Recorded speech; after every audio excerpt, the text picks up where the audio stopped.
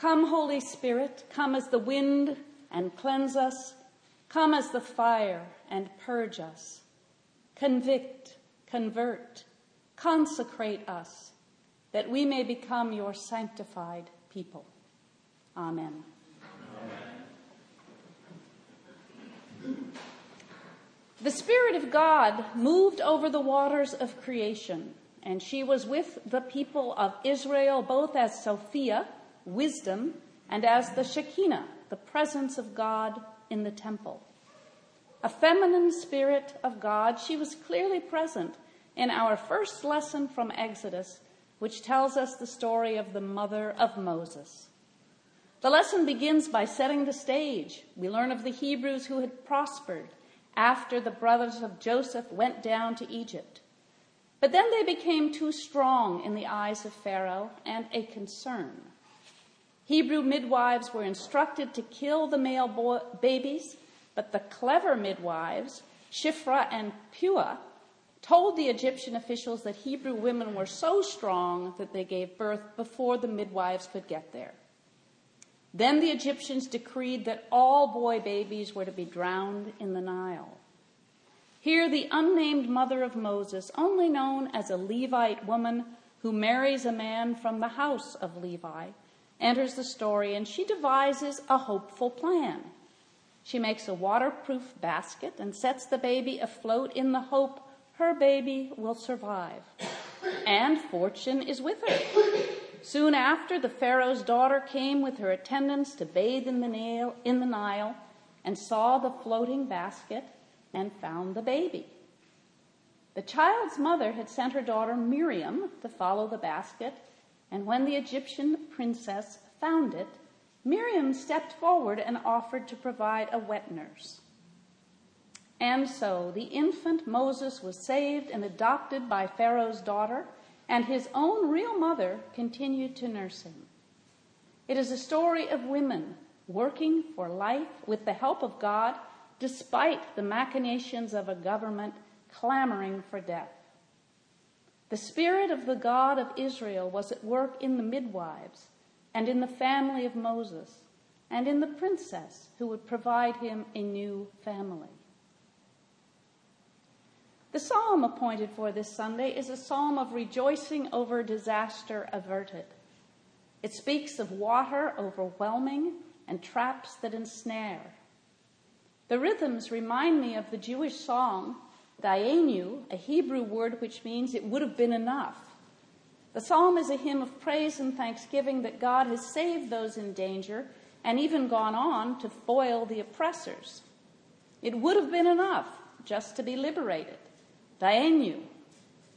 The psalm is written from the perspective of one for whom the world has become a very frightening and hostile place, and currently, worldwide and specifically in Texas, there are many for whom this is true. But the psalm concludes with hope and with God's intervening help. Our epistle is from St. Paul's letter to the Romans. Some have described Paul's letter to Rome as the gospel according to Paul. He sets forth a strong thesis claiming that we are justified by our faith and not by our works.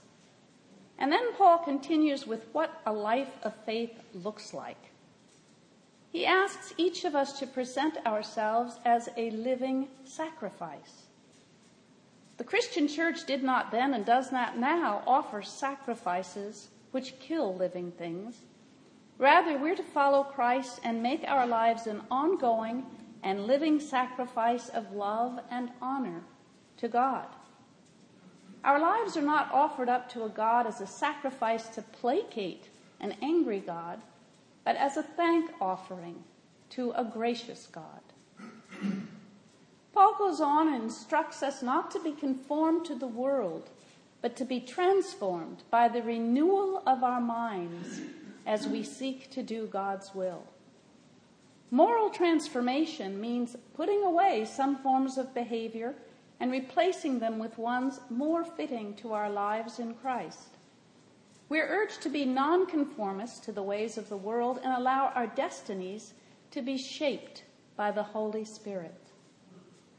Jesus sent the Holy Spirit to comfort and guide us and it is she that transforms us. Last week, after a week of national stress following the shooting in the woman being hit by a car in Charlottesville, we had a very different experience across the country. People traveled to specific locations all over the nation to watch the total eclipse as it traveled across the United States. There was a great community spirit and shared moments of wonder. I watched the eclipse from the Memorial Garden out here with Mother Nayan and Joe Greiner. They had made a pinhole viewer, and we looked through it.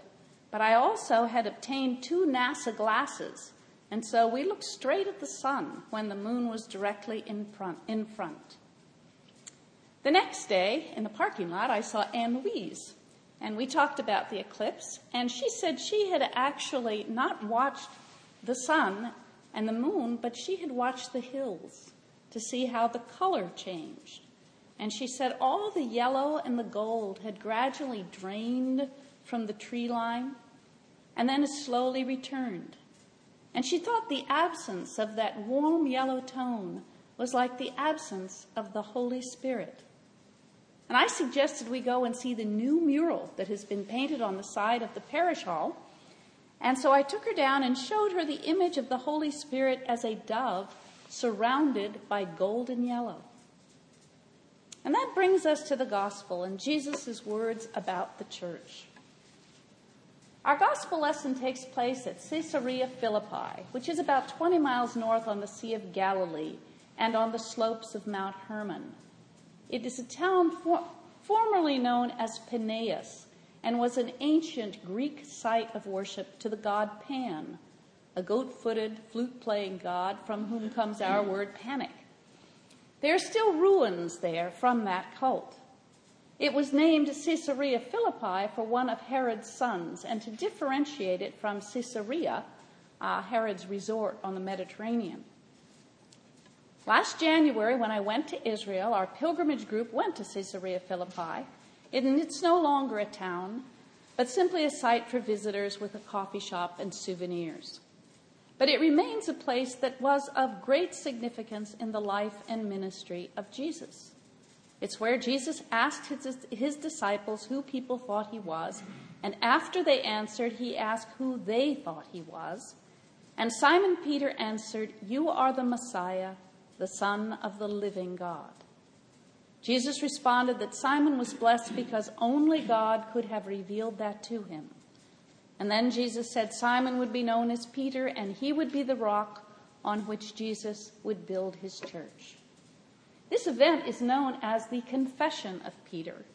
It's not a confession in the sense that Peter confessed his sins, but it was when he claimed and honored Jesus as his Savior.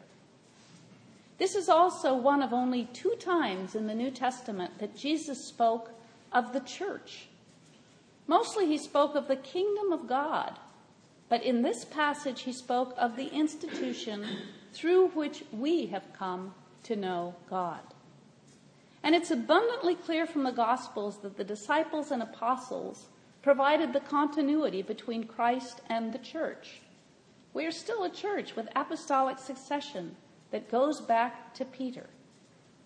It's somewhat amazing to me at times that the church, with all of its flaws and foibles, still manages to carry the golden thread of the gospel down through the centuries. It's a very idiosyncratic institution, as we all know. One of my favorite stories of the church was when a priest colleague was visiting from England. He was with his son, and the father was telling me about someone rather eccentric at a church he attended, but one he thought I would find interesting, but he couldn't recall the person's name. And so he turned to his son and said, "Matthew, what was the name of that lunatic at St. Mary's, Redcliffe?" And his son, who was a choir boy there, paused for a long time, and finally he said, "Actually, there are quite a few of them." Despite our various peculiar honors, the church continues, and it carries the treasure of the Word of God.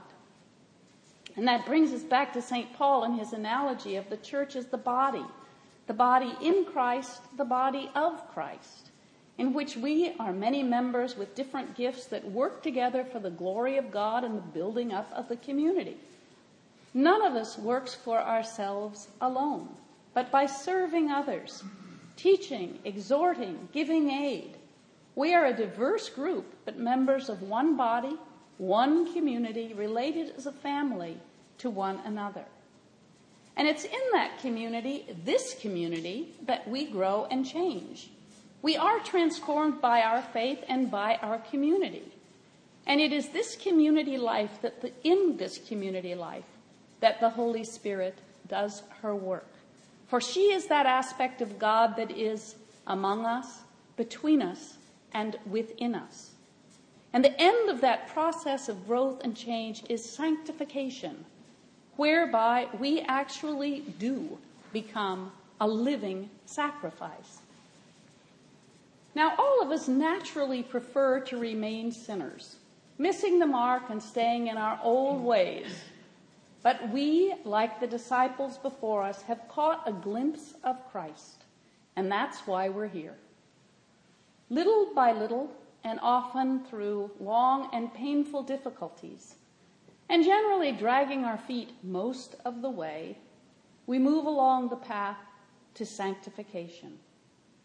By sitting in church, confessing our sins, hearing the lessons, singing hymns sometimes, sharing bread and wine, we come to realize that we are forgiven, and the forgiven person becomes a forgiving person.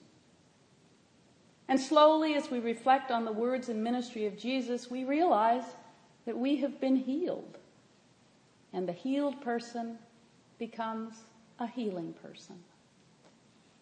And through prayer and shared burdens, and through the love of a community, we come to finally accept that we are loved. And the loved person becomes a loving person. God does most of the work, but God works through the community of the church. We are a flawed people in a peculiar institution, but we have been entrusted with the golden thread of the Word of God, and by it we are blessed and sanctified, and through it we bless the world. Amen. Amen.